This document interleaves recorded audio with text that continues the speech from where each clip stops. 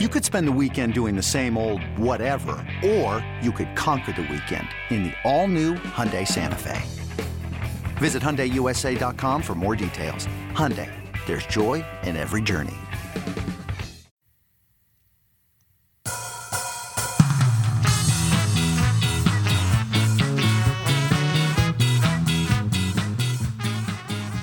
Welcome to On the Bench. Our last episode was entitled "More Change Coming?"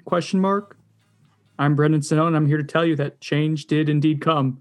There's a ton of news to get to, with more roster attrition occurring this week, making it, depending on how you count it, 6 to 17 players who have left the program since Mike Norvell took over in December. I wanted to start this podcast by talking about a dream I had with Chris Nee in a hotel room, but people voted against it, guys. They just want the straight news. So, Josh, do you remember the list of the 40 most important players that we did before the season? All the great content we got out of it? Yes, I do. That was very fun to do. You loved it, right? Loved it. Our 4 most important players were: number 1, Marvin Wilson. For number good 2, reason. James Blackman. Number 3, Tamorrion Terry. And number 4, Devontae Love Taylor. Chris, do you want to share with the people at home what news of 4 players came out yesterday, and go over each one real quick for us, and we'll dive into it? Well, it's more than just 4, but I know the 4 you're talking about. Yes, so, and we'll get into the other ones too. Quarterback James Blackman will no longer be part of the program. Call it an opt-out, call it quitting, call it entering the transfer portal. It's all of the above. He intends to graduate. He'll transfer. Mike Norvell gave it his blessing. They spoke on Sunday. Decision came pretty soon after that. Tamorrion Terry is no longer with FSU. That one did not have as much blessing on top of it. I think that's a matter of where communication kind of faltered between the two parties and aggravation set in. Devontae Love Taylor, FSU's most talented and best offensive lineman by grade out this year. He is done for the season due to injury, specific injury not shared, but I was told it was a pretty big whopper and was not a fun one for the young man. Suffered against Pitt. Marvin Wilson, who missed the Pitt game because of injury, we come to find out had a minor procedure, believe it was on the knee. He is also done for the year, also likely done for his career here, as we expect him to move on to the pros. Those are the big 4 that Snowden wanted me to address. Indeed. You hit the big 4. So let's go through each one here, and then we'll get into some of the other news as well. There's a ton to get to. Well, we also have some 2021 recruiting items as well, and also some mailbag questions that I believe Josh has prepared for us. Is that accurate, Josh? Yes, okay. Correct. All right. We're going to try to move through all this quickly because this is going to be a doozy of a podcast. Devontae Love Taylor. Josh, I thought the interesting part would, obviously the injury I don't think was surprising. We all saw him on crutches on Saturday. The news that Mike Norvell let out that they would like to have him back next year, that's a possibility. That caught my attention. Did you notice that? Yes, I think getting Devontae Love Taylor back is key for FSU turning the corner, because he can play, hopefully you bring in a ready-to-go tackle to go with him. Now you've got your bookends. You feel better about your interior with what we've seen from Maurice Smith and, what we've heard from some of the young guys coming up. I think getting Devontae Love Taylor back is key. Of course, Mike Norvell is going to make a plea for it. And I also expect him to return. I don't think he's going to go pro. I don't know, what his options would be at the NFL level.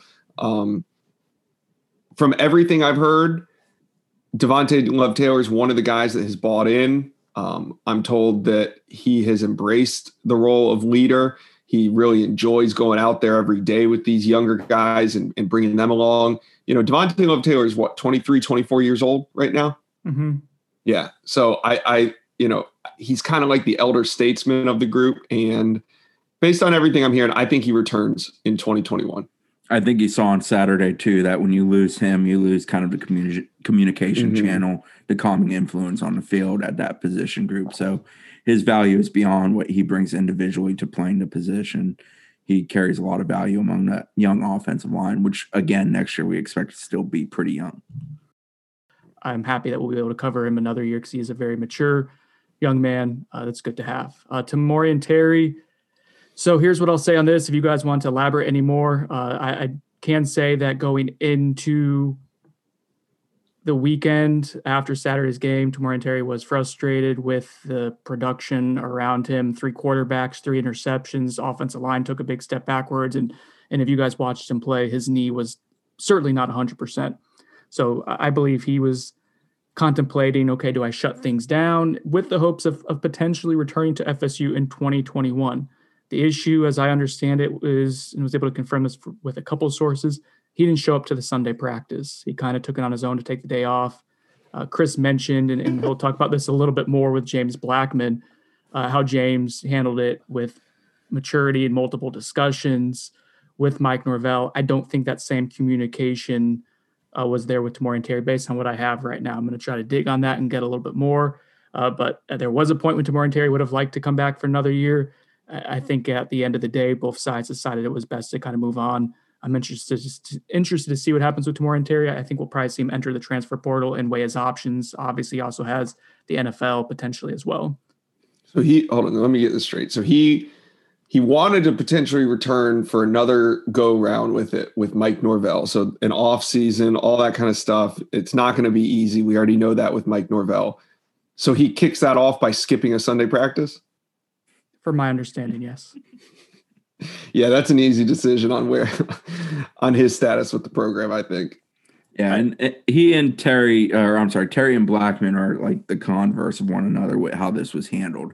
Terry, skips a practice, kind of shuts down on communication, and it plays out as it plays out. Blackman doesn't. Well, he didn't practice, but he communicated before not practicing, made the decision to depart, had the in-depth conversation. I think we all knew after Blackman threw that pick on the field that was probably it for him as a Florida State Seminole.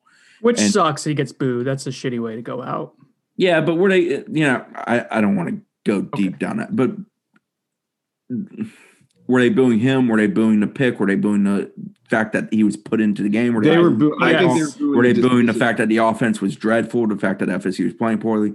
I don't know that was, I'm sure there were some that were solely booing James Blackman, and that is what it is. And those people have to go to bed at night and live with that. But, I don't like playing psychologist on why the boos are happening. Boos happen for a hell of a lot of reasons. I don't think it was solely the fact that James Blackman's jersey was on the field. Mike Norvell didn't like the boos when James Blackman ran out on the field. I wonder what he thought of the boos after the pick, because I think those were a lot louder. Oh, yeah, they were. I mean, I didn't notice the boos when he went out on the field as much. I noticed them when he threw the pick. It was very audible, very clear. Mm-hmm. Yeah. I'll play psychologist. Those boos were 4 years in the making of people just being frustrated by this program. Absolutely. And James, unfortunately, it's not fair, but he's the poster child of. Absolutely. And I can see how Mike Norvell sees that as he's trotting James Blackman out there and he's getting booed. But Mike Norvell hasn't suffered through what these fans, especially those people in the stands, have suffered through that day. Yeah, I think there was a little bit of disconnect with Mike not being here for 4 years to kind of understand just how much of the baggage his fan base has had and carried towards James Blackman. But anyway, sorry, continue, Chris. I know you did not want to get into this conversation, and here we are. He's also trying to have his players back, and that's always a good thing to have your players back if you like that player. But Blackman communicated. They had the conversation. Blackman made it clear that he intended to graduate, which good for him. Glad he's gotten his degree. That's always important. Get something out of it for yourself is how I view it. And then he intends to transfer and try to find the right place for him the next stop. I hope Blackman does find success wherever he goes. I hope he does find a good place for him. I hope he finds a very fresh start because, 3 head coaches, 4 coordinators. One of those head coaches had no belief in him at all, and it wasn't hidden very well.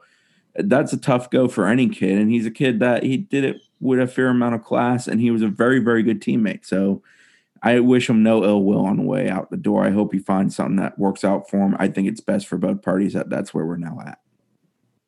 Last guy to go over for this portion of the roster transaction, Marvin Wilson. Again, he was number 1 on our 40 most important list. He shuts his season down early. Surgery, again, believed to be on the knee. My understanding is that, say FSU was competing for an ACC title, like in the next week or 2, he could come back. But given where FSU is, and this is multiple years he's had injuries, with NFL aspirations, it makes sense for him to shut things down. I just would get your thoughts, guys, on the disappointing season of Marvin Wilson. He returned with the hopes of turning FSU into something special and being kind of a guy who'd be remembered for that. And it turns out to be kind of the opposite. I think the way the fan base perceives him right now, which I think is unfair, but he's not well liked right now, and that's unfortunate for him. In hindsight, he should have gone pro last year. As far as the whole fan base reception of him, viewpoint of him, it is unfair, and I have no issue with what he did in the offseason. But when you do that, I think you have to understand as an individual that to some degree you're kind of creating a hyper focus on you. And if you don't go out and perform at a high level, then, well, the ridicule is going to come with it. Yeah. And that's where he's living. That's the reality of his situation. It might not be fair to him. It may not truly be deserved, but that is the reality of what he is dealing with. And I think he understands that. I know there's been individuals within the program who have sort of had that conversation with him. And Marv's enough of an intelligent human being who's a thoughtful guy who I think he also gets it. Yeah, I agree with what Chris said. Marv works hard. I think he wants the right things. But it comes down to there's a lot of bark and no bite.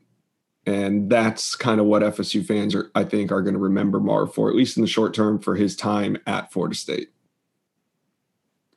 Do you guys want to what do you think I did after a really long work day where we had a lot of news? I did a radio spot with Rick Ballou at 7:00 in the evening. What do you think I did at 7:30? I sure hope you made a run to Market Square Liquors. I had it already ready to go. They hooked me up with a bottle of the Weekend Usual. It's their wine collaboration with winemaker Josh Clapper. It's a Cab Merlot blend. And I have to say, I'm not a wine connoisseur to the point where I am like a bourbon one, but I do love me a red wine. It was full bodied. It was rich. Their tasting notes say dark cherries and plums. And damn it, if I did not get that dark fruit flavor to it, it was really good. So I would encourage anyone who's a fan of red wine, it has a steak on the menu or like a roast coming up, go ahead to Market Square Liquors, pick up a bottle of the Weekend Usual Edition 1. I believe they're working on an Edition 2, but that's not out yet. Also, real quick, on November 22nd from 1 p.m. to 3 p.m. outside of Market Square Liquors. It's going to be outside, so it's safer. They have a pre-Thanksgiving gift tasting outside on the porch for wine. They will have, 20 different wines, California, Italy, France, and Australia regions all represented. $15 per person. That's only $15 per person with a $5 rebate if you end up buying any of the wines you purchase. So that's a good deal. It's fun, date night kind of deal, or date afternoon, I should say. You can call them at Market Square Liquors, 850-893-9636. So as we go into some of the other roster news, Chris, I guess we'll start off there real quick. Jarrett Jackson, you want to touch on that and then some of the injuries, and then we'll go from there? Yeah, I didn't want to skip ahead. I was trying to behave for once. You did wonderfully. Thank you. Jarrett Jackson, Louisville transfer, sat out last year and then enrolled at FSU. He had to get an ACC and an NCAA waiver to play this year. Over the span of the last 2 weeks, he got both of those waivers, so he should be available. Jackson was pretty heavy at the start of the year. I don't know if he's been able to practice himself into better shape. We shall see Saturday. I'm interested to see if he plays and what his rep count is and how much sustained play he's able to do. From an injury standpoint, quarterback Jordan Travis essentially described as day-to-day. He's dealing with, I believe, a couple injuries based off the Pitt game, and he's obviously been banged up a good bit over the last month as he's played. Wouldn't shock me at all if Chuba Purdy starts, but I think that's still kind of to be determined here over the next 48 hours. Safety Hampson Nasruddin, spoken glowingly about again by Mike Norvell yesterday. Practiced more this week than he has at any point. More put on him this week than at any point. Did more team stuff than he has at any point this week. It was more of a real game situation than he's dealt with at any point. All of these things point to optimism he might play. I'll believe it when I see it at this point. And the other safeties, Travis Jay and Renardo Green, both of whom were out for the Pitt game. Sounds like they're both progressing fairly well and probably a little closer to playing still. I'd probably describe them at least day-to-day and somewhat to be determined. But Norvell sounded optimistic that out of that group of three, they might have one or two of those three safeties available this Saturday. I can add, two things to these. One with Hampson Nasruddin, talking to some people, like what Chris said, and Mike Norvell hinted at this, that he's had more on his plate than he's had at any point in practice in the season. He's been practicing progressively more and more. But the way he's practiced this week has led some to believe that they think he's going to play. That's not 100%. We've all kind of been in these waters for a few weeks now, but the optimism I heard when talking to one specific source yesterday was more was brighter optimism than there's been at any point this season for him playing. So be on the lookout for that with Jordan Travis. Like Chris said, a couple of different injuries. One of those involves a protocol. So that is indeed day-to-day and how he's doing with the concussion protocol right now. I think that we probably see Chuba Purdy start as of right now, but if Jordan all of a sudden is able to pass the protocol, then that could be an option too. The issue is he's not practicing. That's going to make building a game plan around him difficult. You're talking about concussions. Those are tough. You don't know when someone's going to get out of protocol with those, plus the shoulder injury potentially still. I think, what do you say, Josh? Scale of 1 to 10, 10 being 100%, chances that we see Chuba Purdy start this weekend? I'd go like 9.2. Yeah. Well, okay. So 92% is another way to say it too. That's clunky. That's on me. I'm not good with numbers or percentages. Yet you have an algorithm. I was going to say, plug it into the algorithm. But if Chuba Purdy does start, and let's assume, I know, Chris, you don't like playing the assuming game, but we're going to do it. So you're correct. I do not enjoy playing. I know. I'm dealing with a creature of habit. Wait, let's rewind real quick too. How much did it bother you to not be able to talk about Jarrett Jackson and the injuries after talking about the first four? Like, Josh, that was driving him crazy, right? To sit on that for 10 minutes? No, I was good. I took a deep breath. I recalibrated, and I was fine. Okay, good. This is progress. We're all progressing. I'm acknowledging when I'm clunky and talking I get too much. better as the season goes on. I feel like you were throwing shade somewhere out there, but we won't dive into that. But if Chuba Purdy does start as expected, this to me is symbolic of the full-on youth movement. Like, people wanted the youth movement. It's been gradually like boiling frog, getting more and more. I think we'll probably see like 80% freshmen and sophomores playing significant snaps this weekend. Correct me if I'm wrong there, but we're going to see a lot of young guys out there with Chuba probably taking the reins and representing that youth movement. This is the third or fourth preseason game where you're starting to figure out the roster cuts, and you need to see what you have at your disposal and evaluate your roster fully. That's where we're at in the college football season for Florida State. Do you even want to get into the NC State preview, Chris? Do you want to do a real quick 247? I don't have to spend more than a minute or two on that. Yeah, I mean, obviously the name that's going to pop out to a lot of people is Bailey Hawkman. He's expected to be the starting quarterback for NC State in this one. He replaced Devin Leary, who broke his, I believe it was left fibula earlier this year.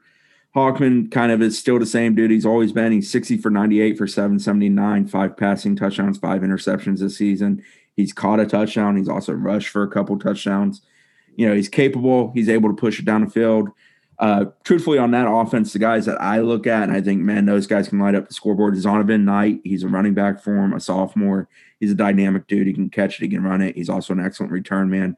Ricky Person Jr. is a little bit more of a banger. He's going to run it down your throat. He's also a solid running back. Those make a really nice 1-2 combo.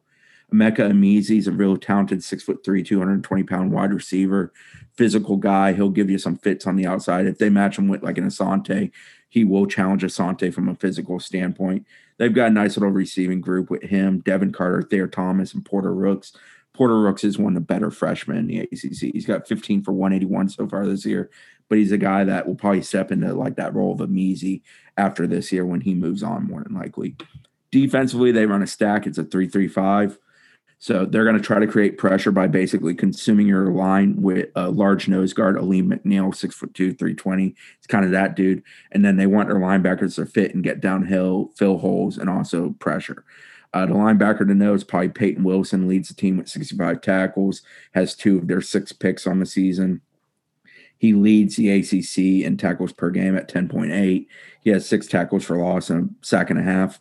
Drake Thomas and Isaiah Moore, the 2 other linebackers at Sam and Mike, among the foursome that they run out there that you probably need to know the most. NC State's kryptonite, so to say, right now is that they're kind of getting gouged through the air. Their secondaries had a lot of issues. In the last 2 outings, they've allowed 1,198 yards to their 2 opponents. That was UNC, who put up 578, and Miami, who put up 620. They've also, on the year, allowed 38 explosive plays, rushes of 10 or more, passes of 20 or more. So that's one of those areas where you can get them. So it's one of those games where if FSU is able to create some shot opportunities, they probably can find some success with it. But at the same time, they're stopping NC State's offense, which has been somewhat explosive in its own right this year. That's probably going to be a concern for FSU.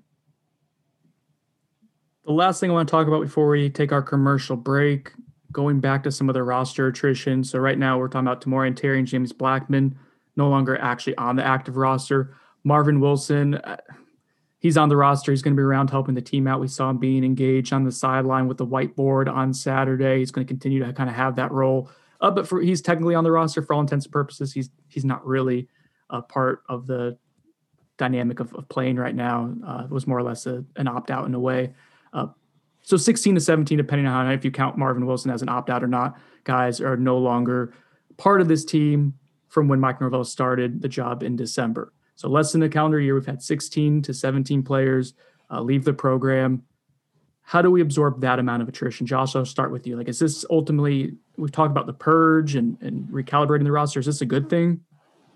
It could be. I mean, it could be a bad thing. Anytime you talk about purging the roster, people want the roster purge. We got to get rid of these players. Well, that's assuming that you're bringing better players in. If you're not bringing better players in, then you're not getting better. And also, if you're not bringing the numbers in, FSU is going to be hard for them to field an 85-man roster next season. I don't think it's impossible.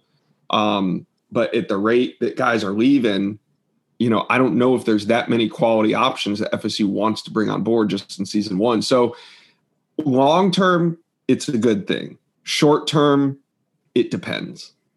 Yeah, I view it as, if you look at it, it's basically like a segment of your whatever deep roster. So, 22 players make up your offense and your defense on each level of your roster. At this point, FSU's at 16 or 17, minus a few linebackers departing. They essentially have the equivalent of one layer of their entire roster departed. They certainly needed guys to leave this program, and there's still some others that probably still need to leave. The issue is that at some point that depth is going to catch up to you. You're going to have injuries. You're going to have guys that leave that you don't want leaving, things of that sort. And it's going to cause an issue where you're playing a guy in a position who's not ready to play or who simply isn't capable of playing at the level that you need him to play at. That's what they're going to run into. They need to recruit at a higher level than they are. They need to find portal magic, which is a big gamble going into it all, because it's you don't go into portal knowing, we're going to have success getting this guy, because there's going to be so much competition for certain guys at certain levels in the portal. So that's a big situation. That's going to be something they're going to have to tackle. I think that the roster issue is going to be a major issue, obviously, for the remainder of this season, but I think it permeates into next season. I don't think it recalibrates for quite a while. Well, let's dive into that real quick, because I think there's going to be about 4 to 8 more players safely that we can say will probably leave by, let's say, spring, sometime in this upcoming offseason. Correct me if you think I'm way off on that, guys. But then secondly, what that does, and this may be what you're getting at, Chris, the 85-man roster of the allowed scholarships, and it's a little bit different this upcoming year because seniors are allowed to return in 2021. But I think FSU is going to struggle to field a full allotment of roster spots given the attrition they're going to have and the cap of 25 men in the class. Do you agree with that Josh? Yeah. Mm-hmm. I was throwing it to Josh because he said, give me the but then he drank tea. I mean, that's just kind of what I said I think it's going to be, I don't think it's impossible to fill the 85, but like we said, if you're getting rid of guys, like you got to bring players of a better caliber in if you want to ultimately improve. You can't just bring guys to clog up the roster. So I don't know if can they get to the 85 or do they want to get to the 85? You know what I'm saying? Yeah, I'm always such an adamant believer of the numbers work out, but in this case, I'm not entirely convinced they do. I think that you may see them play a little bit shorthanded next year. I don't think they're going to, do themselves in like the Kansas program did when David Beatty took over and they had, I think it's like 35 scholarship players. They're not going to reach that point. But could they be hanging out in the 70s? And I'm talking like 10 under. It wouldn't shock me at all. Mm-hmm. And which is what they're close to right now. But this is, with 4 games left in this season. For what it's worth, like Willie Taggart went into a couple seasons, especially I think it was last season, short like 5 guys. By the time this season was a few weeks into it, FSU was short about 5 guys. It's just tough during the COVID era with all the protocol and testing. You're kind of always living on the razor's edge if you're not at the full 85. Any sort of vulnerability there's also some guys that aren't even sure they want to go to practice. So that kind of also makes it hard to reach 85. A wild card in all of this is if the NCAA changes roster limits and also the amount you're allowed to bring in a single year and a 2-year combination type situation. If that happens, FSU can truly live in the portal and pursue even more and kind of fill the roster in with some Band-Aids just to allow them to have good practice depth. next year. Maybe guys that not necessarily are going to help them on the field on Saturdays, but do help them prepare for Saturdays. And that might help them fill in the numbers. So I think it's one of those things that's kind of tough to forecast, but it's definitely trending towards a direction where if it's a 25-man limit, it's going to be a little tough for FSU to reach the point of filling it, the roster at 85. Yeah, it's going to be interesting to monitor moving forward because there are a lot of variables, like you said, Chris. That's going to be the reality. The reality, though, that FSU is swimming in those waters of some unknown when it comes to filling an entire roster. Nonetheless, like Josh said, building it in a way that's constructive and productive. All right, we're going to take a quick commercial break. On the other side, a little bit of hoops action for Chris, some 2021 recruiting, and then some mailbag questions. Stick with us. This episode is brought to you by Progressive Insurance. Whether you love true crime or comedy, celebrity interviews or news, you call the shots on what's in your podcast queue. And guess what? Now you can call them on your auto insurance too with the Name Your Price tool from Progressive. It works just the way it sounds. You tell Progressive how much you want to pay for car insurance, and they'll show you coverage options that fit your budget. Get your quote today at Progressive.com to join the over 28 million drivers who trust Progressive. Progressive Casualty Insurance Company and Affiliates. Price and coverage match limited by state law. Introducing the Two-Way V4, where groundbreaking fuel cell technology meets fresh foam cushioning for the ultimate performance. With fuel cell, each step feels explosive, delivering unparalleled energy return. Paired with fresh foam, experience maximum comfort throughout the game. Its lightweight textile upper offers support and breathability without sacrificing agility. Whether you're hitting the clutch shot or locking down the opposition, the Two-Way V4 gives you the tools to play at a high level. Learn more and purchase the Two-Way for yourself at newbalance.com. All right, welcome back to On the Bench. Chris, I'll give you a minute or so here. Yeah, you know what? 2 minutes. You've worked really hard. A kneecap on the hoop signing class. And I don't know if you want to get into scheduling stuff. Josh, do we want him to get into scheduling stuff, or do you want to hold off on hoop schedule for another podcast? Yeah, well, we can hold off. I mean, why give all the people the goods in one day? Yeah, don't give it all up, Chris. Just do the most newsy stuff today, please. Well, it's fitting that you give me 2 minutes to talk about the number 2 ranked class in the nation. Florida State signed 4. All 4 signed yesterday. The schools officially announced all 4 signing. They put out releases on 2 of the 4. The class is excellent. Matthew Cleveland, 5-star small forward, kind of a wing type, excellent player from the Atlanta, Georgia area. 5-star combo guard, but I think he's more of a point personally. Jalen Worley, he's from Pennsylvania, from the Westtown School. Great program. Cam Reddish, I think Mo Bamba, a bunch of other guys have come out of there in recent years. Excellent program. John Butler, 7'1", $190, so thin, long, but very athletic kid. Center from Greenville, South Carolina, Christ Church Episcopal School. He also signed. And then Naheem McLeod, familiar name from a couple years ago. They stowed him away at Chipola. Always had the intention of bringing him back in after he didn't qualify a few years ago when he came out of, I believe it was Pennsylvania that he came out of. And they re-signed him. 7'3", 230, big man, coordinated, got some range. He's a dude that Leonard Hamilton has loved since he was a high school recruit, still loves him as a college recruit. They signed those 4. I don't expect them to add another one during the early period. Bryce McGowens is a name that some people look at. At this point, he's down in Nebraska and Georgia with a Friday decision expected.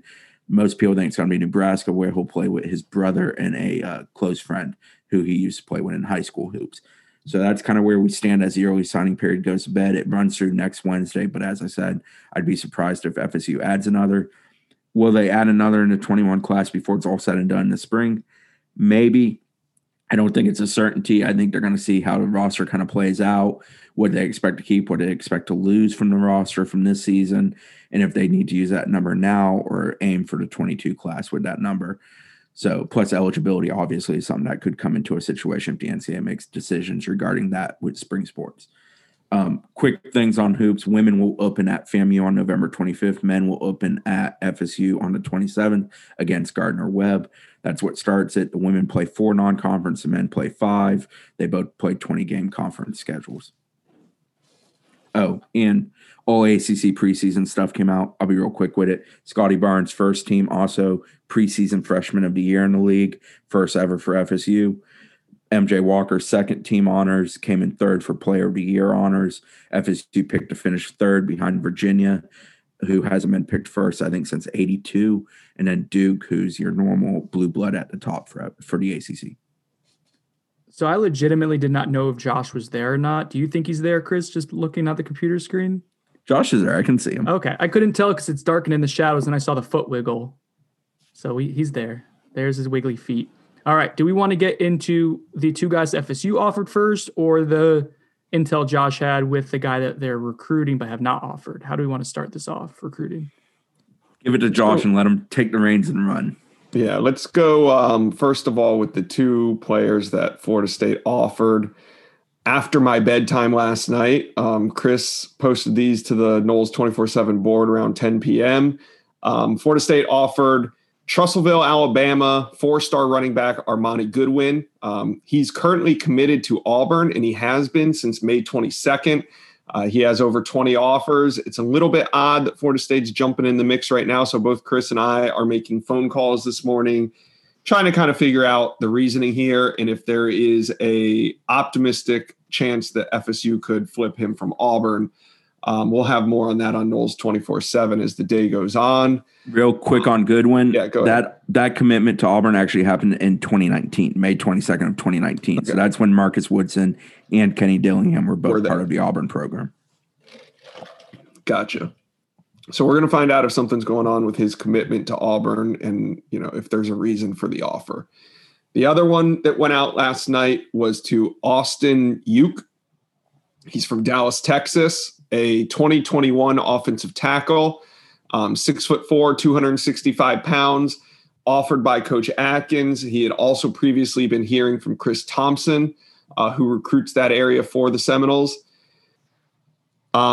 He has not visited, watched his film. I think he could play guard or tackle. He's maybe built more like a guard, but he has some athleticism and some size to potentially play on the outside. Moving on to one more player that we had news on yesterday.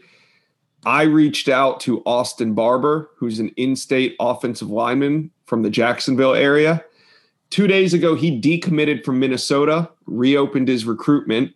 I reached out to the 6'7", 295-pound Barber, and he tells me that FSU has made contact with him. He was hoping to get on the phone with Coach Alex Atkins last night.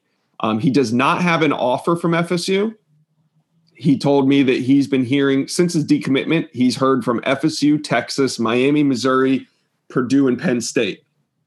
I think FSU is going to hold off. I don't think they're going to offer him right now, meaning today or tomorrow. They view him more as a guard. I know he's 6'7", 295, but I think it comes down to athleticism. Chris, he's from the Jacksonville area. Are you familiar with him? Have you seen Austin Barber play at all? I have not seen him play. I am familiar with him. I know a couple people tied to the Trinity program. His film year over year is an improvement. I think that's probably the biggest thing I like about him is that he appears to be getting better, not one of these guys that's topped out. He's probably an interior guy. I agree with the assessment that he's probably a guy who ends up playing guard, despite the measurements kind of making you want to lean towards tackle. Shocking that Chris stuck him at guard. No, it's the word I got from my sources within the program as well, is that he's primarily a guard in their view due to his athleticism. So he's a guy they're going to continue to talk to, build a relationship with, potentially recruit down the road. If anything develops with him, we'll have an update on Noles 24/7. One thing to add on the Texas offensive lineman that Josh mentioned, he committed to Holy Cross on September 20th, then started playing his senior season. Since October 27th, he's picked up SMU, who picked up some crystal balls, Houston, Vanderbilt, USC, Penn State, Florida State. The FSU and Penn State offers both came after a midseason film dropped in the last couple of days. His film's pretty good. He's a kid that he has a very long wingspan. I think it's 81 inches. That allows him to do a little bit more for his height than you would think, where he could play tackle and not guard. Alex Atkins loves the lengthy arm span, wingspan. That's a big check box for him, Chris. You like that? Checking the box. Well, what was the kid's name that went to Lakewood High School and went to Georgia, Chris? Isaiah Wynn. Isaiah Wynn. So here's the thing with Isaiah Wynn. Isaiah Wynn was a 6'3", like 290-pound. Everybody's called him a guard center, and his reach though was immaculate. And I asked a couple coaches on the college level. I said, "What's more important, 2 inches in height, or like the 4 or 5 inches on his arms to keep defenders away?" And a lot of coaches were like, the height does matter. Not a lot of coaches want to put him at tackle, but he's playing offensive tackle for the New England Patriots right now. He was a first-round draft pick for the New England Patriots. Right. To show where they. If you got long arms and good feet, and you've got some formidable strength, give me you.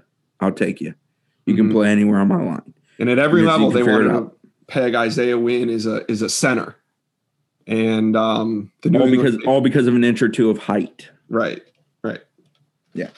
Do you remember what Jimbo said about Lorenzo Featherston and his being 6'7" instead of 6'4"? What those 3 inches were? No. He said they're 3 inches of greatness.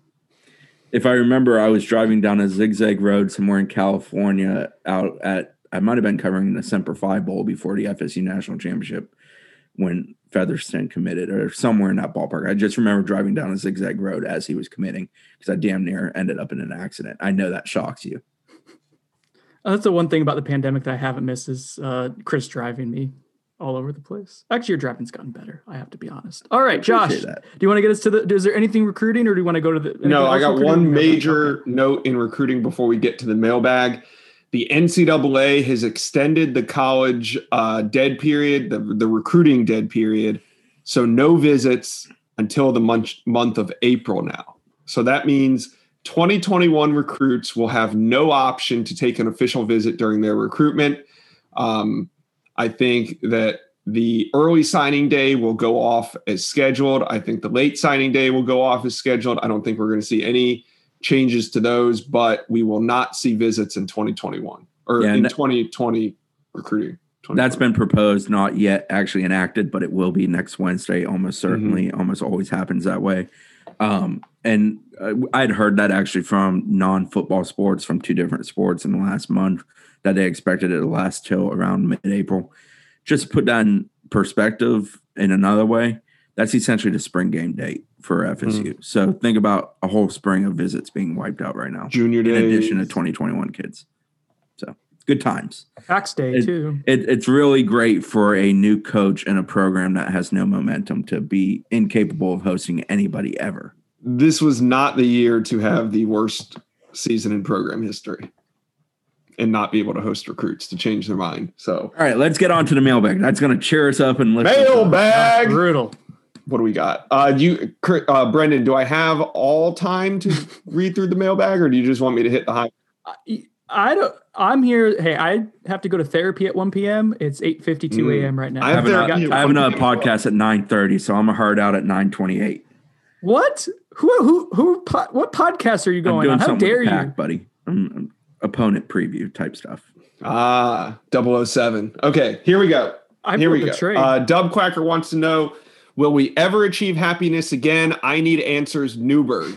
For those of you that tie your self-worth and your happiness to your football team, happiness might not be coming for a while. For those of you that get outside and do some stuff, I think you're already living a happy life. Okay, Phil S. Goodman wants to know, do you expect Norvell to replace any current coaches with mercenary-type recruiters this offseason, similar to Brewster or Craig, in hopes of giving recruiting a shot in the arm? Chris? Do I expect it? I'll say no. Do I think it might be a worthwhile way of going about business? Yeah. Agree. Anything to add there, Brendan? One thing with coaches and vacancies, I don't think we've talked about this on the podcast yet. Ron Dugans and Odell Higgins, I'm 99.9% sure need to check the contracts. I think their contracts expire at the end of January. I think they do. We checked them. Me and Chris did. You did just now? No, I think, Chris, didn't you check the Dugans one for me? Or was that I know I definitely looked at Dugans, and I believe Odell is under the same umbrella of contract law right now. So, yeah, I think it was January 31st of 2021. Just so we're clear, then I go ahead and hustle and get the contracts, and then you guys just push me out entirely of that conversation. Sorry, buddy. Okay. All right, next question. I'm just saying they have the flexibility. Noel wants to know, how many more times is Brendan? No, how many more opt-outs should we expect? I think Brendan said it at 4 to 8, so average of 6. I'll take just under opt-out is a funny word, as some of these players learned this past week. So I don't know that we have opt-outs. How many more departures? I think 4 to 6, maybe 8 is a fair number. Do we count seniors not coming back as part of that when they have the option to? If it's a guy that they expected back or a guy that may potentially come back, I think that's fair. If it's a guy like Hamza, who we think will go pro even if he doesn't play, I don't think it's fair. So you kind of got to judge it on a per player basis. I also think we need to set a time frame on that. I'm not convinced 4 to 6 more guys quit over next month. I'm sorry, I didn't mean quit. Well, I did, but I didn't actually mean to say it. But I think we have that many before the spring rolls around. Did I say quit? Nah, I think like 5 times, but it's okay. D Pudge wants to know an updated confidence level in Norvell, 1 to 10. I think last time I was at like a full 6. We called it full 6, yes. Yeah, I did not make the joke. Probably making a soft 4 right now. I'm on a scale 1 to 10. What are you at, Chris? I'm going with a solid 5. I'm going to give the man time, but I'm also not going to jump on the stump and yell from the top of my lungs. Brendan? In the Sonone house, we call it a solid 6. Okay.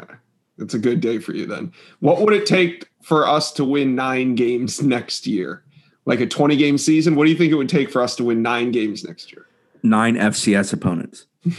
Brendan, 9 games next year. What would transfer it take? Portal's got to be pretty damn good to FSU. All right, Bloom 246. If this 25 scholarship limit is held up, how many spots do you think we'll have left open that can be filled? I presume they're asking in the sense of what they already have committed. While they have, I think it's 16 is the number we're at. Let's say they lose 1 or 2 of those, so 14, so that's 11 spots. I think that number changes. So I think both the number they're able to bring in and number of what they're working with. So I'd say 11 to 15 right now. The sweet spot I feel like is you need to bring in at least 8 grad transfer or JUCO or guys with experience that can elevate the floor of the room. I think that's kind of the minimum of what you need. All right, Tampa Knoll. Shout out 813, first of all. Mm-hmm. Tampa Knoll wants to know, compare the trust/sentiment around the organization amongst the players for Norvell, a coaching staff versus Willie this far into year 1. Okay, so compare the trust in the organization and amongst the players for Norvell versus Willie this far into year 1. So if you can remember back into year 1, we were entering the period where we were beginning to hear the Walt Bell rumors. This was about the Notre Dame time. Yeah, this was Notre Dame. Yeah, and that's when confidence was starting. Correct, Chris? That's when confidence was starting to waver internally around that time. That's when it was abundantly clear the ship was rudderless. Yeah. Now in year 2, it changes because that's a full year of Willie's guys that that was his first full class. So the 2019 guys, the ones who are sophomores now, there was more buy-in at the beginning of the year, but the upperclassmen we had already seen quite enough. Yeah, mm-hmm. there's plenty of upperclassmen in this group who clearly haven't bought in, but there are some that certainly have. It sounds very similar. Yeah, it does. That's what happens when you don't win games. Like, this is kind of the byproduct. The issue that Mike Norvell has, many of the issues, including like the COVID off season and not having time to really adapt and learn his guys before the season. He also has players who were recruited by Jimbo Fisher and Willie Taggart. So he has multiple guys on his roster who didn't sign up for this and then didn't sign up for the thing they had before either. I also think that Willie Taggart wanted things to work out really well. I think he wanted all his players to like him. I think he wanted everybody to get along. Norvell ain't got that issue. Well, I think Norvell in the beginning, of course he wants everybody and he wants them to buy in. But at this point in year 1, he's saying just get the F out. And I think Willie was still trying to kind of mask the issues from going public. Willie tried to let DeAndre Francois come back again. Yeah, I feel like Taggart was never quick to kind of have a roster clearance. So I feel like Norvell would actually prefer it. So I think that's the biggest difference between the two in the sense of where we sit at this point in the time of both of them being the FSU head coach. Real quick, there is some kind of relief, I feel like. Do you guys agree with me? Like, beginning of the year, I think Mike Norvell was trying to have a balancing act of you had Tamorrion Terry and Marvin Wilson coming back, so you had this win now approach, like you wanted to make it pay off. That obviously did not happen. Now they're both out of the picture more or less. And just in general, I feel like there's, to me, some sense of relief to where there's a direction. It may not be the ideal direction. You may not have wanted to go full scorched earth and be playing almost entirely freshmen and sophomores, but now that's what you are. You're not balancing it anymore. And I think there's some value to that in formulating a direction and having clarity. The message has also been consistent of we're going to build this and we're going to build it the right way. Now, whether or not it works out, who knows? But it has been consistently stated that way from the beginning to now. And obviously, there's been a great deal of change between December and now. TB Golf 714, do you see any other former Norvell staffers joining this program in any capacity? Well, right now there's no on-field positions open. I don't know about former Norvell staffers joining this program in any capacity. Sure, I think there could be some off-field hires. I mean, if there is some movement on the regular coaching staff, on the on-field coaching staff, yeah, I definitely think Norvell's going to probably dip into his bag of former assistants and try to bring somebody on. Anybody stand out to you, Chris or Brendan, specifically? I feel like this is an indirect question of, do you think Dan Lanning could end up in Tallahassee? Right. Just come out and ask it. Who's the defensive line coach that you brought up a week or two ago, Chris? I think he's at Deke. Auburn now. No, it's Deke. He's at where is Deke? I think he might be at Mississippi State. I think he's at one of the Mississippi schools. But yeah, Deke Adams. Another interesting, like if let's say Ron Dugan's contract expires and FSU says, okay, this isn't for us. Good luck elsewhere. Coach Yak loves coaching wide receivers more than he likes coaching running backs, right? Like that's his love. If you were to move him to wide receivers and then you're able to hire a top tier recruiter at the running back position, which is typically what that coaching spot is allocated for, your best recruiter. That's currently Yak. But if you can double that down with another really good recruiter, I don't know if that's necessarily a Norvell guy, but that's a scenario that I have kind of on the back burner that I'm watching for. How about that? That's good. O-line 0175. Can you speak to things you've heard behind the scenes about Mike Norvell and his staff's organization? I guess I'll hit recruiting.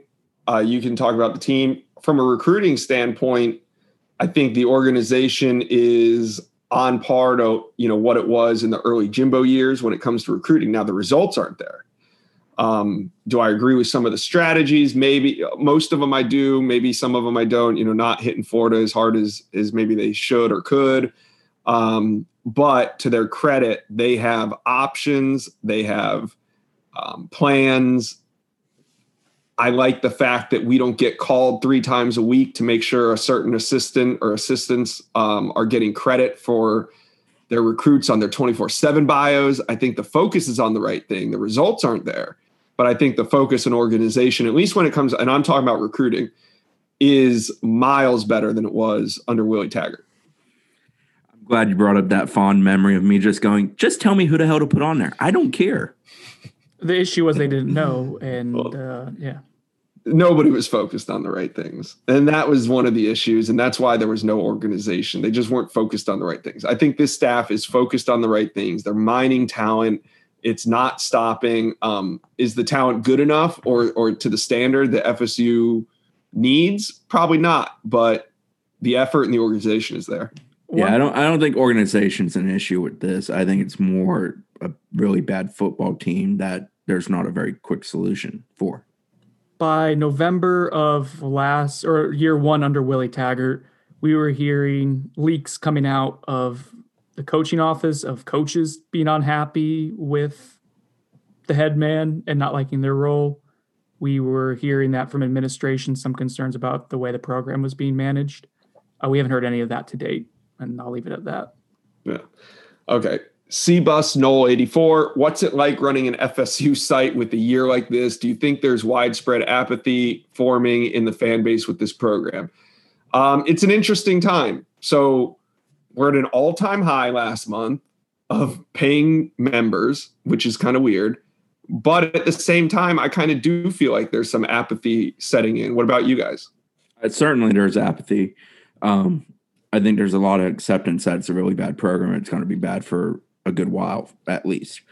So yeah, apathy certainly comes with that. I think the one nice thing about FSU fans and the fan base in general is that there is still a lot of interest in a lot of different things with FSU. It's not solely football only. Football drives the bus, not trying to act like it doesn't, but there's a niche of baseball fans. There's a growing niche of basketball fans. Even women's soccer and softball have very adamant diehard fans. So there's some of that to hang on to. And luckily those programs are all still doing very, very well. Well, football's obviously struggling a great deal. I have a couple of friends that I've made through work, through covering this team, that are fans, diehard fans of Florida State, or I should say were more so diehard fans. 2 days ago told me that he's unsubscribed to every FSU podcast. Another one, and I was hurt by that. And he won't hear this, so fuck you. And then another one didn't even know yesterday, like at 4 p.m., that Marv and Terry and those guys were no longer on the team. Like they just were completely in the dark. So I think that speaks to kind of the apathy that people are having with the program. They're going to get their news. They're going to pay attention. They're going to come to the message board. They're going to listen to podcasts eventually, but it's not appointment right now. What other program has been as tumultuous consistently for several years, year over year, as FSU? Tennessee? Tennessee was I was going to say Tennessee. Tennessee's the one that always comes to mind for me. I guess maybe Mississippi State because they're on their third coach in 4 years now. Yeah, no, So I guess there's some there. Ole Miss as well. So you got the Mississippi drama to an extent. Yeah, but I like the Tennessee fit more because they've won a national championship. That was Thanks for reminding me of that memory when I was 15. I appreciate that. Thanks, but what I mean is they've been there before. At least they've been there in the modern era. You can't say teams like Ole Miss and Mississippi State are wallowing in the same situation as FSU fans have, because FSU fans have tasted what it feels like as Tennessee fans to be an elite program. Mm-hmm. Mississippi State fans and Ole Miss fans, like they come up to the top every now and again, but they're bottom feeders for the most part, year in, year out. And we just lost every fan in Mississippi we have who's not an FSC fan. Good job, Josh. Luke I don't want Altmaier. him here anyway. I think we also, like Texas and USC are two other ones. I think we just we hear Tennessee and the Mississippi schools more because their recruiting and stuff kind of falls into the footprints of what we cover more. So we see that a little bit more, but those are two others that have been had plenty of drama when it comes to coaching the last few years. Tone Capone has a couple questions here, so bear with me. This is a rebuild. Okay, that's not a question, that's a statement. Correct. What should we get excited about on the trail, given we won't be competing for the elite players? I think what you can get excited about is new names emerging. Hopefully FSU goes after players of need at positions like defensive end and offensive tackle, defensive tackle. So just learning the new names that are popping up. Next question. Or Chris, do you have anything to say about that? From a trail standpoint, I'd just say the portal. I think the portal is where solutions for next year are more likely to come from than the high school ranks. 21 is kind of a wash in the high school ranks for FSU. Yeah, so that answers the next question. Do we just get excited about 3 stars with projectable frames at OT, DN, and other various positions of need? Yeah, we're at that point. FSU needs to recruit like an elite Power 5 right now. Or I'm sorry, an elite group of 5. They need to find those kids that are margin kids, for whatever reason, the 2 major in-state programs or 3 major in-state programs didn't recruit them, but they're still a damn good football player who can help you win games. They need to find some of those kids. I'm surprised they haven't been a little bit more aggressive with some of those types committed elsewhere as this year's kind of waned on and the process has been as dreadful as it has been in the sense of not allowed to have visits and all that. I think that's what it is. I think they've kind of fallen back on a reserve if we're going to be more portal recruiting team this year than that. I kind of wish there was a little bit more balance to it personally. That's just my viewpoint on it. That might have been the most painful thing that Chris has said on this podcast. And it's true, but that's tough to digest that FSU has to recruit like an elite group of 5 team right now. Just find the guys that help like a Cincinnati win a lot of games or a SMU helps them put up points or Memphis. Yeah, those types. Like, I'm not saying that I want to live in that permanently. I just think for the current circumstances and environment, if you're looking for 3 to 5 guys that might help you, there's probably 3 to 5 of those types you can find. I'm not saying that's what I want them to become as a recruiting department. I'm saying that's what I think it might be worthwhile to do in the short term. Mm-hmm. That's what they have to do. Okay. How weird is it going to be that FSU will be a non-factor on the early signing day in the traditional signing day in terms of national headlines? Well, I'd say it'd be really weird if it didn't happen last year to us as well. So I'm probably a little bit more used to it this year. It hasn't been a factor since Jaden Lars would be maybe on that early signing period, that last day where we were all paying attention. Like that's the last time I think that we've spent a lot of time on a big name recruit on National Signing Day. Well, Sam Howell, it just went the other way. But we kind of knew that. It just went the other way. But we kind of knew those at that. Well, Nick Cross, I guess, had some drama because that lingered on. But Sam Howell, we'd kind of expected at that point. Yeah. So it'll be just another early signing day. 55 Noel wants to know. A rebuild suggests FSU has all its issues pointing in the right direction. It's just a matter of time. Do you believe FSU has all its issues pointed in the right direction now? If not, what outstanding concerns does the program have, if any? Brendan, throw that to you first. One, I disagree that a rebuild implies that there's necessarily direction. I think that's the first step to where you have to gut it. If that's what you're saying, we talked about that earlier. There's some relief to that. But that doesn't mean that you have. I'll rephrase it. Okay. If this is a rebuild, do you think we're still in the demo process, or are we actually in the rebuild yet? We're still in the demo. We're at I think the final stages of the demo, and then I can let you know whether FSU has everything pointed in the right direction. Because I don't know. That's still TBD. I agree with that. We're still tearing down the house. We're still searching for rock bottom, but we're getting pretty damn close to it. We're almost finding the foundation. Was the Miami rock bottom column premature in hindsight? A new rock bottom. That's what we're searching for. Brendan, how many rock bottom articles have you written in the last 3 years? The cool thing about the Miami rock bottom article was that it was with Miami and Dwayne Johnson and The Rock, and no one picked up on it. Do you smell what The Rock is? Art F says, am I crazy, or did the defense look kind of okay last week against Pitt? Chris, is he crazy? I don't think he's crazy, but I think it's also a matter of Pitt can't run the ball to save their lives. Pitt, I believe, still ran for their second most yards in a game against FSU last week, so I'm not about to go crown the defense. Yeah, defense looked fine. They didn't look great. It was against a pretty marginal offense with a quarterback coming off of a major injury. Kenny Pickett was insanely efficient, and his jersey was still clean in the fourth quarter, and he was playing on one bad wheel. So I'm not here to crown no defense. It was the first time, I think, all season that the defense was the most competent unit of the three in a game. So maybe that's what congrats. The others dropped below the bar. That's I'm just saying. I think that's what we're seeing here. So I'm getting towards the end of page 1. We have 4 pages of questions. Oh my God. I think some of it, I checked like by 3 to 4 people are start arguing with each other, which is par for the course. Okay. We got 20 more minutes until Chris has to go. All right. I'll just go for another 20 minutes. All right. To the best of y'all's knowledge, what players do you think were the ringleaders behind the players only meeting to gripe about practice? I don't know. I know. I don't. Probably. I don't feel comfortable sharing. Should I share? I don't feel. Help me out, Chris. Here, whisper the names to me and I'll share them. I look at the guys that are opting out, right? No, well, one may be opting. Damn it. Can I say it when they're not here anymore? I don't know. Who gives a... We got more questions to read, but I'm not moving on until we get some names. Well, okay. All right, sure. Now I'll go ahead and say this is what I was told. Jordan Travis, Deontay Sheffield had some parts in talking about it. Corey Durden was another one.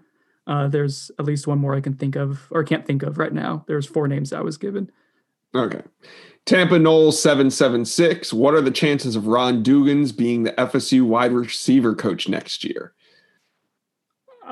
I would go less than 50% at this point. Yeah, I was going to call it a toss-up, but I could do that. I could go less than 50. I think 40. There's probably a good chance that they make a move, knowing that his contract comes up in about 2 months. I think there's a chance. I just feel like that position group has been dreadful. Like, I think if you're solely grading an individual on their position group and how their position group is performing, it's very tough to kind of fight that battle of, keep him around, needs to be the same. And maybe it's not him. Maybe it's solely the guys that have been recruited to that position, some of which he recruited. I don't know if the entire room is his, but obviously some of it is. Yeah. But nothing against Ron Dugans, but I think a lot of the reason he was kept on Mike Norvell's staff is because he had an extra year on his contract. When FSU got him from Miami, they gave him a 2-year deal, right? Mm-hmm. Yes, right. He had an extra year. So that was part of it. They were going to pay him one way or another this year. And I think having him on, FSU has some financial issues, and keeping Ron Dugans on was better than paying 2 wide receiver coaches. And which they did the year before too. Optically having the two FSU legends who were considered high-end position coaches, Dugan. Somebody asked about Norvell's organization compared to Willie Taggart's organization. Why don't we just mention the fact that Willie Taggart had two wide receiver coaches? Oh no, and one wasn't coaching. Yeah, not a good comparison. The Willie Taggart apologists have come out of the woodworks the last couple of weeks, and I find that very amusing. Because get over it.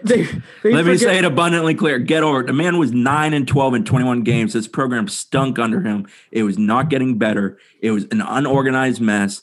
The whole roster was in upheaval.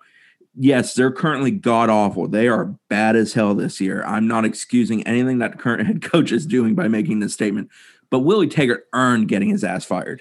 Let's not sit here and act like he didn't. Let's not act like, oh, if we gave him another year, this year would be so much better. For the love of God, with 2020 and how it's going, I don't know that there's any way you can forecast that FSU would be doing any better. It is nuts, man. It's stupid. And people that like to do it, they're idiots. Let's just say it frankly. They're idiots that like to say, oh, Willie Taggart led FSU further down the downward spiral that he took over. He was handed a mess. He handed off a bigger mess. That's not what you're supposed to do. The next coach is supposed to make it better, and maybe it plateaus and he has to move on. He wasn't doing that.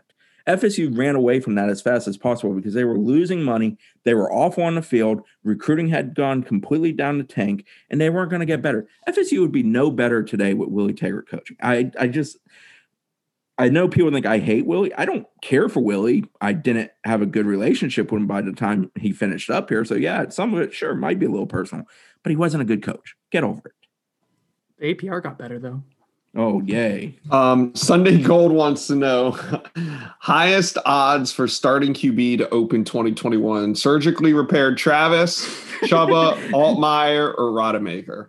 Turn Travis into the $1 billion man. Just replace all the parts in the middle. That's a really good question. Or you take the field. None of the names. It's like a graduate transfer or something. I'm going to go with Chuba right now.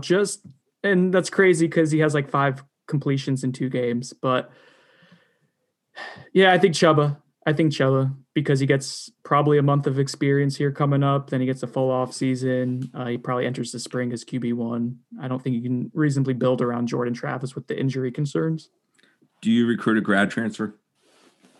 I think that's what you use this month to figure out whether you need to or not. I know we said no way, like entering this season, but now I think that's totally on the table. Am I off on that? Like, I think you at least have to explore the option if things don't go well with Chuba. I think you always have to make sure you have 4 capable bodies in that room that you can put into a game. So I think that's where it stands. If you have any concerns that somehow the 3 that are there and the one that's coming in is somehow not going to be the 4, then you would have to maybe go that direction. The trick is it either has to be someone who definitely is going to be start. Can't be the Alex Hornibrook. There you go. Justin Fields or Jalen Hurts, or both, as we were told under the Willis. Among names that need to be forgotten, Justin Fields is among them. Nope, Justin Fields, Jalen Hurts, both. We're almost there. He's almost a Jacksonville Jag, so don't worry. Or I was gonna say, I like that. Well, I was gonna say too, if you take a grad transfer quarterback, if it's not a surefire starter, it's got to be like a guy who's not invasive to the others and more of a career backup who's fine with that. One of the other. Swivel no. Now I posted this thread like yesterday afternoon, so it was well after all the news went out. So on a scale of 1 to 10, what are the odds Terry is with FSU next season? Is there 2 Terrys? 0. Is there another Terry on the team that I don't know of? Terrion Arnold. All right, Mr. Marksman wants to know. You're the head coach. Besides playing time, what's your pitch to recruits and transfers? I think it's Maker's Marksman, not Mr. Marksman. And is your philosophy geared more towards casting the widest net possible, which can limit time spent on each individual, or zeroing in on your top guys with much more relationship building? Chris, this is a good one for you. Well, on the first one, I think you're selling playing time first and foremost. Kids love to be able to come in and play immediately, especially portal kids are going to fall for that. But in the other way, you're also selling come be part of rebuilding something. And then on the second part, I think you do have to cast a wide net. I'm truthfully surprised they haven't casted a wider net. But you also need to know when to cut bait and run. There are guys that you can offer, and after you have that first conversation, you know it's not happening. You don't need to waste any more time there. You need to figure out the guys that are attainable. Big Drick Knoll. How many years will it take for Mike Norvell to sign a prospect who is ranked top 25 overall for the state of Florida? I think they could maybe get it done next year. Not this year. I don't see it happening this year. I mean, who's actually still on the board right now that we know of that falls into that? Arnold, but that ain't happening. Mm-hmm. Is there anybody else that falls into that category? They'll do it next year, you guys. I'll put money on it. Put a steak dinner there on it. There you go. I mean, the kid they have for next year from Georgia is an elite one. Yeah. Woodson's relationship played a huge role there. Travis, I'm forgetting Hunter. Travis Hunter. Or is it Hunter Travis? It's Travis Hunter. Okay. Travis Hunter's relationship with Woodson played a huge role, but he's one of the best in the country. I don't know. I mean, the further dead period gets pushed back, the more I feel, concerned about what they're going to be able to do with the next class. They're not able to lay inroads. If you can't lay inroads and build relationships, it hinders the whole recruiting process. It's just how it works. And I know people are tired of that excuse, and hell, I'm tired of saying it, but it's also true to a degree when you have a staff that doesn't have natural built relationships with the people they're recruiting primarily.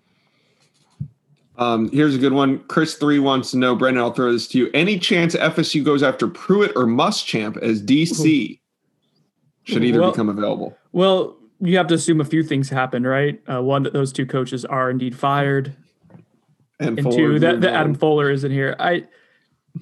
There's a lot of dots to think. Yeah, there's a lot of things to happen. I don't think that Florida State is in a rush to move off of Adam Fuller. I think that's a tough pill to swallow financially, but also just this year is so tough to judge a defensive coordinator on.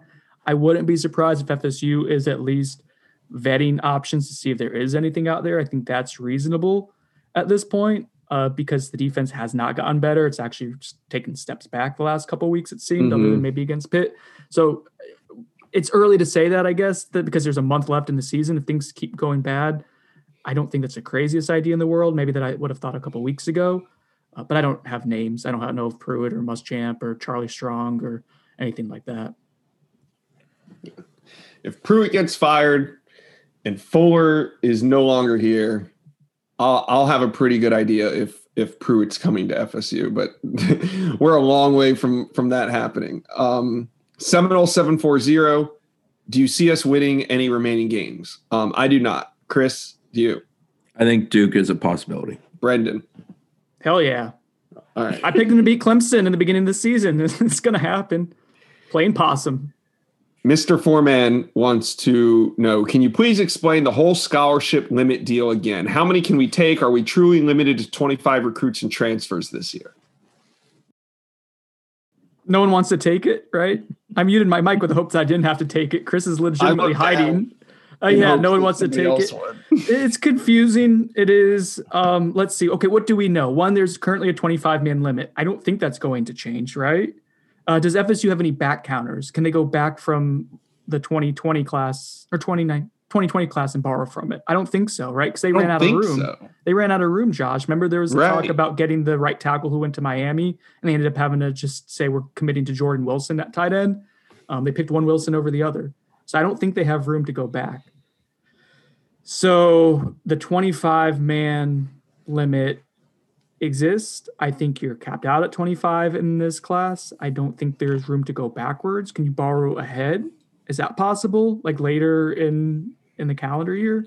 Well, you can do blue shirts, gray shirts, that kind of stuff where you essentially take a guy in this class, but he won't count till next class because he won't be truly part of the program in the sense of being available to play in the first year. It is kind of crazy to me that the NCAA, and shocking, I don't agree with something that they're doing, that they're allowing this to be a year of no loss eligibility, that seniors are allowed to return for the 2021 season, but then you're not expanding.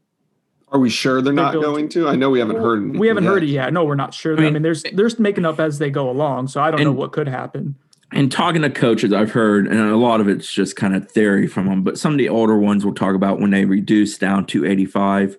I want to say it was over 100 at that point. They did essentially like 105 to 95 to 90 to 85 over like a 4-year span. I've heard some propose that there might be like a 2-year window of recalibration with 85. So essentially expanding it to say 85 plus returning seniors. So if you have 14 returning seniors, you're at 99. The next year you have to be at this reduced number, say 90, and then the next year is back to 85. But the NCAA hasn't put any of that in writing, hasn't put any of that before voting. It's not one of those things you're voting on next Wednesday, like extending the dead period. They keep screwing with recruiting and the ability to do so while not addressing some of the other decisions they've made and how they impact what's going to happen next year. It's normal NCAA operations. I mean, you want to talk about something that's not organized. The NCAA is the most unorganized thing in the history of mankind, maybe. And here we are. We got 5 more minutes of Chris time because he's going to go cheat on us with another podcast. All right. We got a lot of repetitive questions, so I'm skipping ahead. A lot of coaching staff questions. Do you think Dugans and Odell will be moving on? Has been asked about 8 times. We've addressed those rumors. We think there's a chance. I have not heard anything substantial yet. It's still a little bit early for assistant coaches for decisions to be made on those guys. It's pure speculation at this point. South Florida, though, he wants to know, is 2021 QB addition enough for the QB room next year? If not, what should be the plan for 2021? So that's for this recruiting cycle. Luke Altmaier is currently committed. I do think at the high school level, they're okay. And we addressed it earlier. I think it wouldn't be a bad idea to take maybe a grad transfer arm that could come in and play if needed. But I think I think right now they'll be okay with signing 2021 QB. If there's a second additional QB that they don't want to turn down, they could take him. I think 4 is the magic number for that room. As long as you feel confident that you have 4 and those are your 4, then that's how you roll. Yeah. Always has been. Has Norvell paused on recruiting 21 to focus on the product on the field? No. They have not. Any updates on targets? Yes, we've updated several. Hargrove's top 3 are all packed on the struggle bus. No social distancing. We've got to be the favorite, right? With Muschamp's hot seat and the winless Nittany Lions.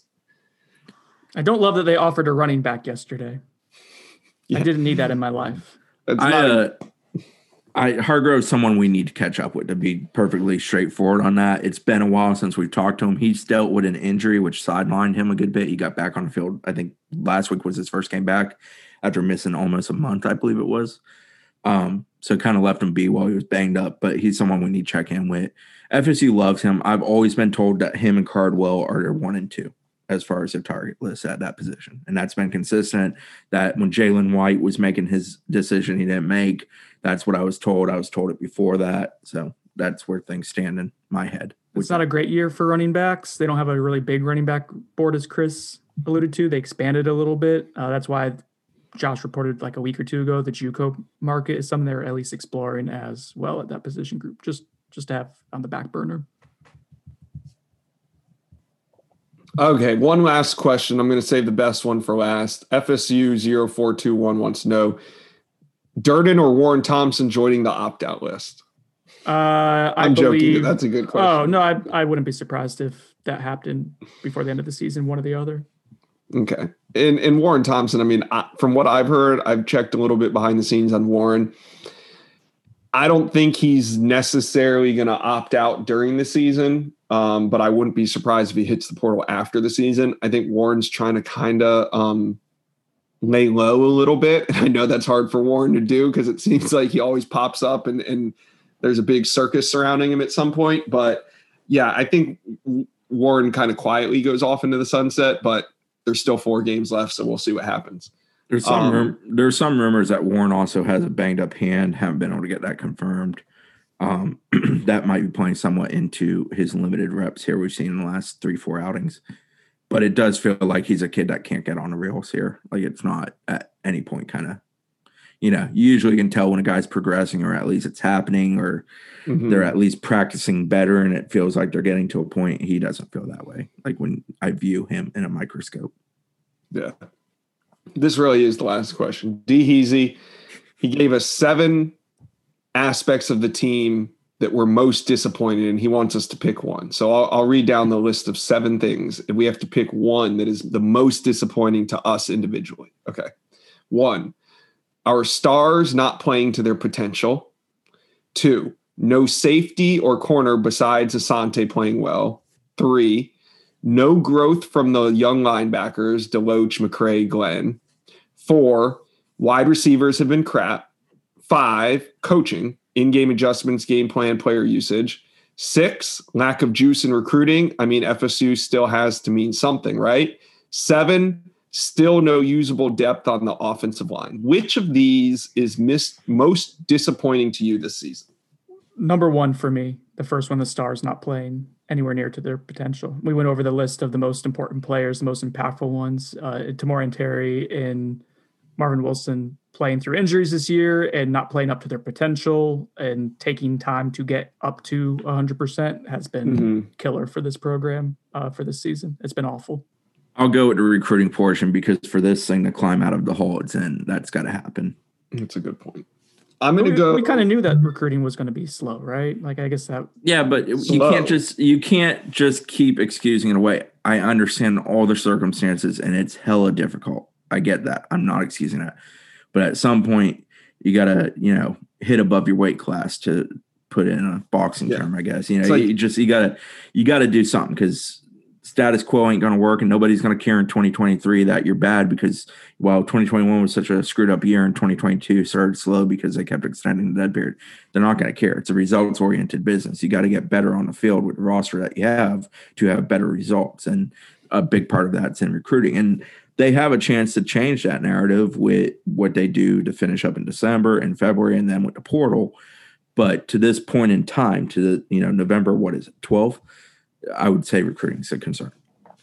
My biggest disappointment personally has been the wide receiver room, from Tamorrion Terry's expectations to returning to what we heard about Warren Thompson from the coaches in the preseason to what he's been on the field has been a complete disappointment. We heard about how Ja'Kai Douglas and Corey Wren were going to be used in space and they were going to be explosive and they were going to add, we haven't seen any of that. Jordan Young, the only one getting abused on the field is him. Ontario Wilson has been abusement park, wildly inconsistent. We've seen Keyshawn Helton regress this year, and I know he's been injured, coming off injury and all that. But just as a whole, I don't think any unit has played more poorly and been more disappointing than the wide receiver unit. And it's Florida State. You know what I mean? Like, that position group should always be competent, and you're in the state of Florida for recruiting in South Georgia. Like, that shouldn't be. It shouldn't be. All 7 NC points. State 31, FSU 14. Bye, guys. Have a great day. Bye. God, I don't know. I didn't think of a score yet. FSU. You know what? FSU for the upset win. FSU 24, NC State 20. Defense comes to play. 24-20. Okay, I got NC State 42, FSU 12. They just scored 12. To all the fans that say we just want Noel, we want the staff just to recruit Noles, people that love FSU. You're about to see what a team full of guys that just love FSU really looks like when you recruit that and you don't recruit talent. I think it's going to be ugly this week, Brendan. I think the QB revenge tour continues on, and Bailey Hockman is looking for blood. I think that this defense they had an average game last week, despite giving up 41 points. This defenders didn't really seem to like Bailey Hockman last year. They went after him in a way that they really don't go after quarterbacks. So that's what I'm banking on. I'm banking on J-Rob and Kane Doe throwing Bailey Hockman around. I'll take it, but I don't know if we're going to see that. Do you want to hear about my dream with Chris, or should we just end the podcast? No, I definitely want to hear about the dream. So Chris and I are in a hotel room. Oh, like when we travel. I don't want to hear Okay, that. All right. End the podcast. I'm Brendan Sonnone. For Josh Newberg, Chris Nee, somewhere in my dreams, cheating on me in another podcast. This has been On the Bench. Thank you for listening. I know it's been a long one, hopefully a fun and informative podcast. Thank you to Market Square Liquors, our sponsor, located off of Timberlane Road. We'll talk to you guys on Saturday after the NC State game, after FSU gets done demolishing Hawk Hive.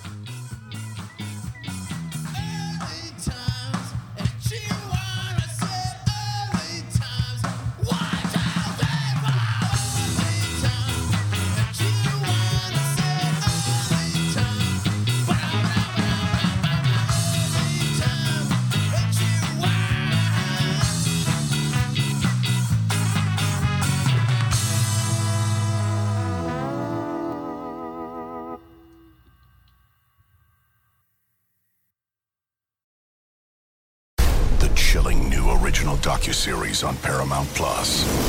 Why did he kill his family? The answer lies across the ocean in a woman named Sylvie. She's a Can model. Where desire leads to deception. I ended up spending $12,000 and $15,000 a day. It was addictive. I can't get you out. And obsession leads to murder. Who did this to your family? You can't really maintain a fantasy forever. Control Alt Desire. Now streaming on Paramount Plus.